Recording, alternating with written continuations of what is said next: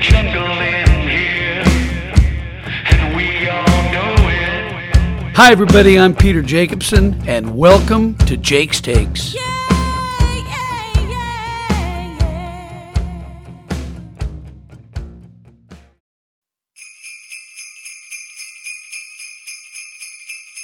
Twas the night before Christmas, and as we look back, we saw some great golf this year on some incredible tracks.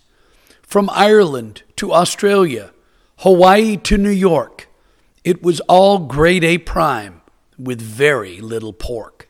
Augusta National, Pebble Beach, Royal Portrush, and Bethpage Black, the four majors were epic. And guess what?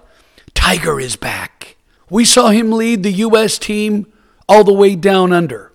At first, they didn't play well and almost suffered a huge blunder. But rally they did behind Tiger's inspired play. He said, "Follow me, boys, and get out of my way."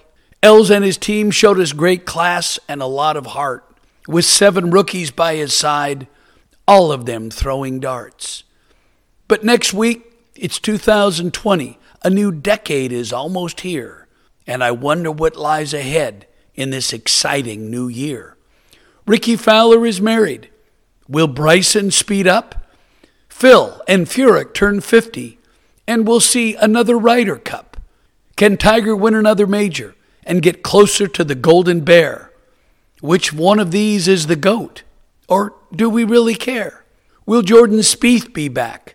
I expect he will. Maybe career Grand Slams for him, Rory, and Phil. We're sure to see some fresh faces go out and get that first win. The talent out there is better than it's ever been.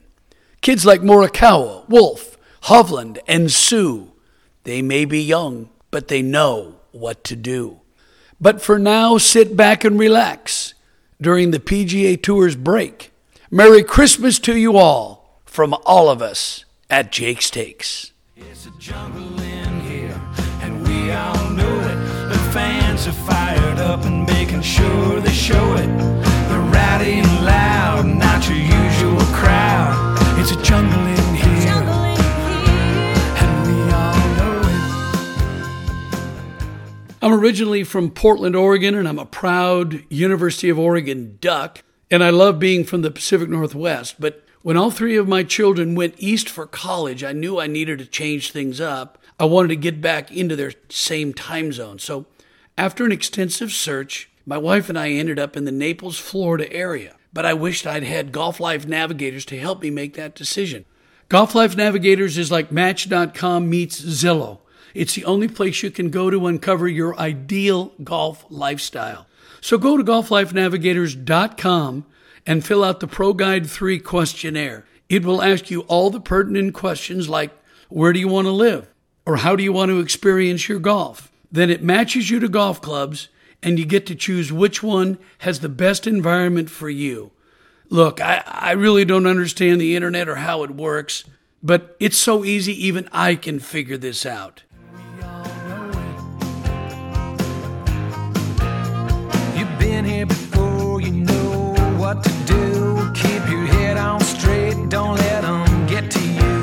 Put a smile on your face, get rid of that frown. Gotta suck it up, it's no time to melt down. It's a jungle in here. I'm happy to welcome back my good friend Matt Greaser to the Jake's Takes podcast. Matt, Yes. everybody remembers you as FootJoy's sign boy, the crazy character who fell in love with golf shoes. All things FootJoy. Yeah, all things FootJoy. Yeah. Signboy, the idea of Signboy, when I was cast in, some people don't know this, I'm an actor.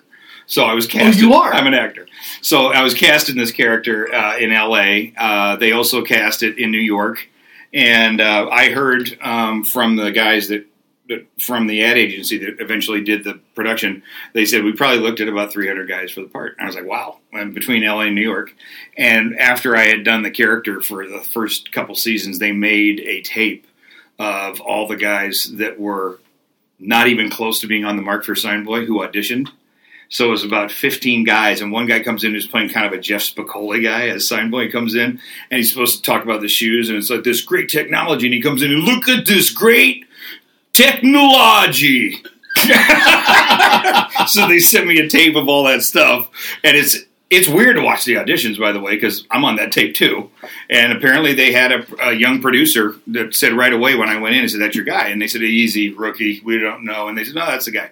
He knows something about golf." When I went in to audition for it, I actually riffed about David Duval's swing. That how does he even see the ball? Because his head, and he looks, out of thing. And they went, "Okay, this guy knows something about golf." So that was the win-win for me, was that they hired me to do Sign Boy. I didn't know where it would go. Of course, when we shot the first ads, we got a great response, and the players seemed to love to do it. So we found out we're going to do a second season, which is great. We ended up doing Sign Boy for 7 years. We had one bump in the road. 2 years in, they decided they wanted to go with animated characters, superheroes. But Sign Boy would still be there. Sign Boy would be animated, and I would do my voice as Sign Boy. But they wanted to change my contract all around for it to do it. And I was like, And my agent, I said, "No, we've already established this character on air. We're not going to do just an animated voice and change the fee." And so we said, "Sorry, we're done." So that was it. I thought I was done doing Sign Boy. I really did. And then these ads aired, and they did not take off at all. No one. They were terrible. Well, they just didn't resonate with anybody. Yeah. And everybody missed Sign Boy. So they found out. And so I was very fortunate that those did not take. And my agent got a call not long after saying, "Just talk to FootJoy. They want to get Sign Boy back." And I'm like, "Yeah, let's do it. Let's figure it out." So we went for another, 3 or 4 years after that. It's hard to explain to a golfing fan how exciting it is to stand there. That's why Sign Boy worked, is that I'm a golf fan. So when I'm standing next to Davis Love or Ernie Els, I'm giddy. Like I've got so it's basically Sign Boy. I've always said that Sign Boy is me just wrenched up a few notches, because that's how I'd be around these guys anyway. People are so in love with golf, and they're so serious about their game, that it's hard to find humor in golf advertising. Yeah. So normally you've got the players that come on and their arms are crossed like they're mixed martial arts, and they're staring at the camera going, "I love my driver." Right. But when the FootJoy ad came and you created Sign Boy, it was a genius campaign. In fact, I can't believe they still don't do it. Yeah. They need to do it. But it was, everybody could relate. And just explain to everybody that might not remember what the character was. The character basically was jonesing on every tour player's style of shoe. Yeah. So what it started, it was everything. FootJoy product was the glove, was the shoe. Oh, you're wearing the new Stace Off, and da-da-da. Oh, the new 67532. Right. I would have the factory serial number, and they're like, "What the?" But that was all part of the fun, is that Sign Boy knew the catalog that well that he knew all this stuff. So the idea was really, to be honest, the whole reason Sign Boy ever happened was Tiger Woods came on tour in '96, and instantly you knew that Nike was going to grab a huge piece of the shoe market with kids playing golf. So they wanted to come up with a character that appealed to a country club golfer, but also something that a younger 10-year-old kid could relate to. And so this Sign Boy idea is really, it's Ron Harper and Jamie Graham are the two guys that created it, and they had this great idea for this character, but they don't know until they see it who the guy's going to be. And so when I got to do the part and really talk with them a lot about what they thought the character would be, I was blown away. It was a very simple process. Basically, this guy just digs everything FootJoy, right? You're just enamored with FootJoy, and you're a career standard bearer. So I wore a caddy bib as part of my character, right? So people would come up and go, you play that caddy guy. And I would go, "Oh, no, actually, that's Sign Boy. He's a standard bearer." And I would always say, carry the sign. And people would, go, it's like, "Oh, okay." And that, you answered it earlier. And they would go, "So how do you get into something like that?" I said, "Well, I'm an actor." "Oh, you're an actor." It's like, did you win this at a church raffle? No. But you had a chance to meet all the great players in the game that wore FootJoy. Adam Scott, Duval, Ernie Els, Sergio. Yep. You did all these great bits, and a lot of the bits were just improv.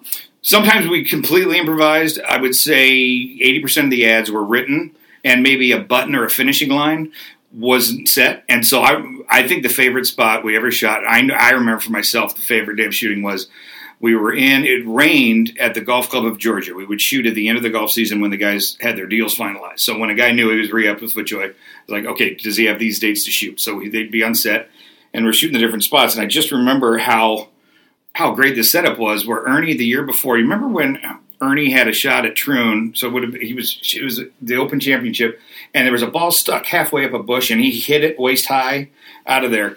So we came up with a bit where Sign Boy's, gonna try to do the same shot. We're like, how does that? So I put it in a plant in the clubhouse, and Davis Love is standing there, and Mike Weir is standing there, and they're just behind me like this, and I go, "Hey guys, check it out, Ernie at Troon," and I smash right, and so everything was breakaway on the table, but the lamp, even though it was breakaway, still had a rod in it that wasn't breakaway. So I took a brand new Vokey wedge and just slammed it through the table and broke everything, but the actual metal rod took the neck of the wedge and broke, put it out. And so we finished all laughing, and I barely hit like some of the fake glass off like one of these things on the thing. Barely, a couple extras walking out of the scene. They're like, geez, like shards of stuff coming at them. And we finished doing the take, and I look at the thing, and I realize how badly bent this Vokey is. So I tap it on the ground. I show it to Davis Love. He goes, "Oh, that's nice. That's a 68 degree. That's nice." And they said, "Can we get a new Vokey in here?" And that's the fun of it. It's like we just get to goof. You and I did an improv bit together. Yeah, we created a spot there. We came up with it right there. Basically, you were walking down the hallway of the hotel, carrying a sign that had my name and Duvall and Davis Love. Yep. And there was a half-eaten breakfast sandwich, egg, bacon, and bread on a plate. It was outside your room. door, right? As if you had just half eaten it and then left it. And you came down, you stopped, you looked down, nobody was there, you bent down, you picked up the sandwich and you started eating. Yes. And I came around the corner and you had a mouthful. I ate it. Yeah. And I looked at you like, what? And you looked in my pocket and you said, "Oh, that's the new Stay Soft glove." And I pulled it out and I said, "You want it?" Yeah. You said, "Yeah." Yeah.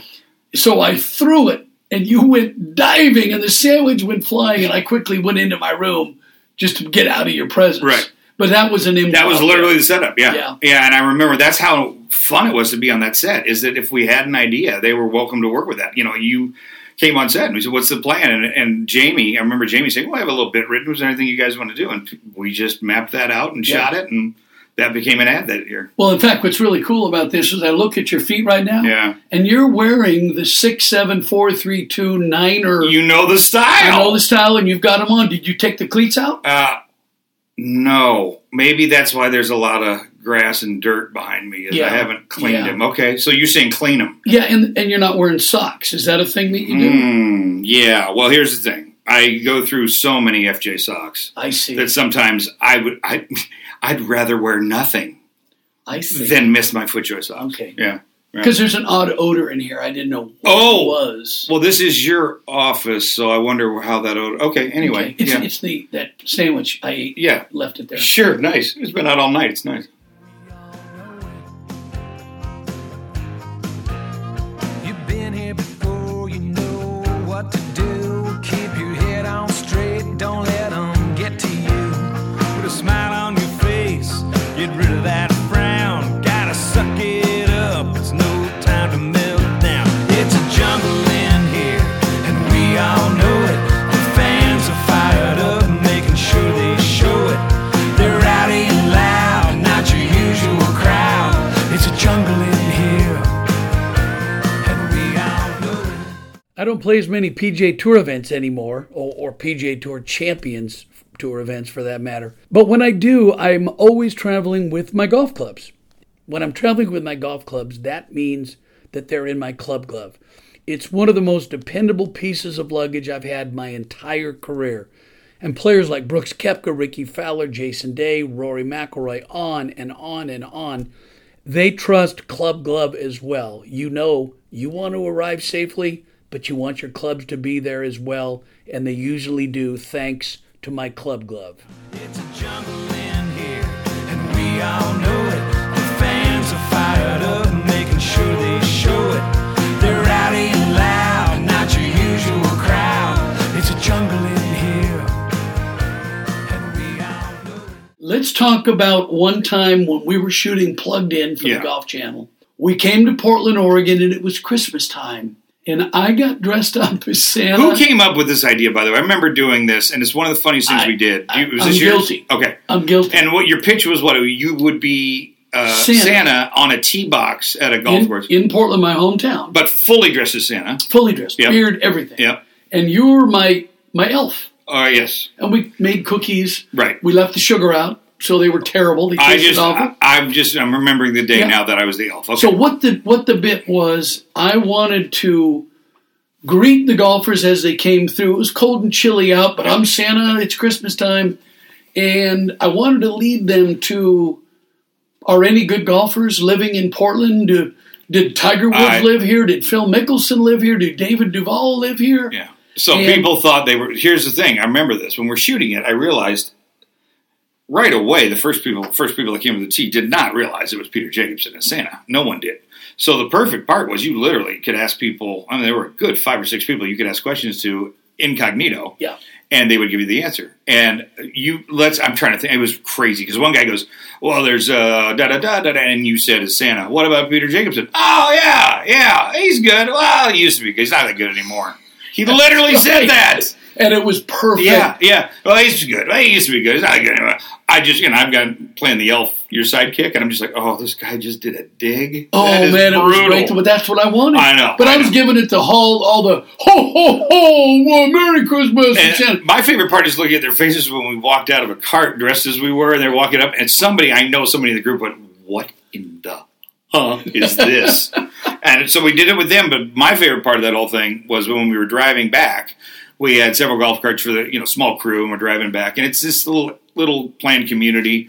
So we're driving back to go where our cars are in the parking lot, and we drive by this little girl who's in the driveway, and apparently she does a little wait. Now we're all talking and doing whatever. Someone in the group realizes that the little girl just saw Santa Claus, and it's blown her mind. So we go, whoa, Peter, this girl just said that. You got to go say hi. You actually said, whoa, Peter, stop the cart. You got to go back. Yeah, and greet her because she thinks Santa just drove by the golf cart. So we turn around, we go back, and right away, and you get out of the car and say, oh. So then I think the father was in the garage working on something, comes out, and he goes, oh, boy, look at the Santa's here, and the whole thing.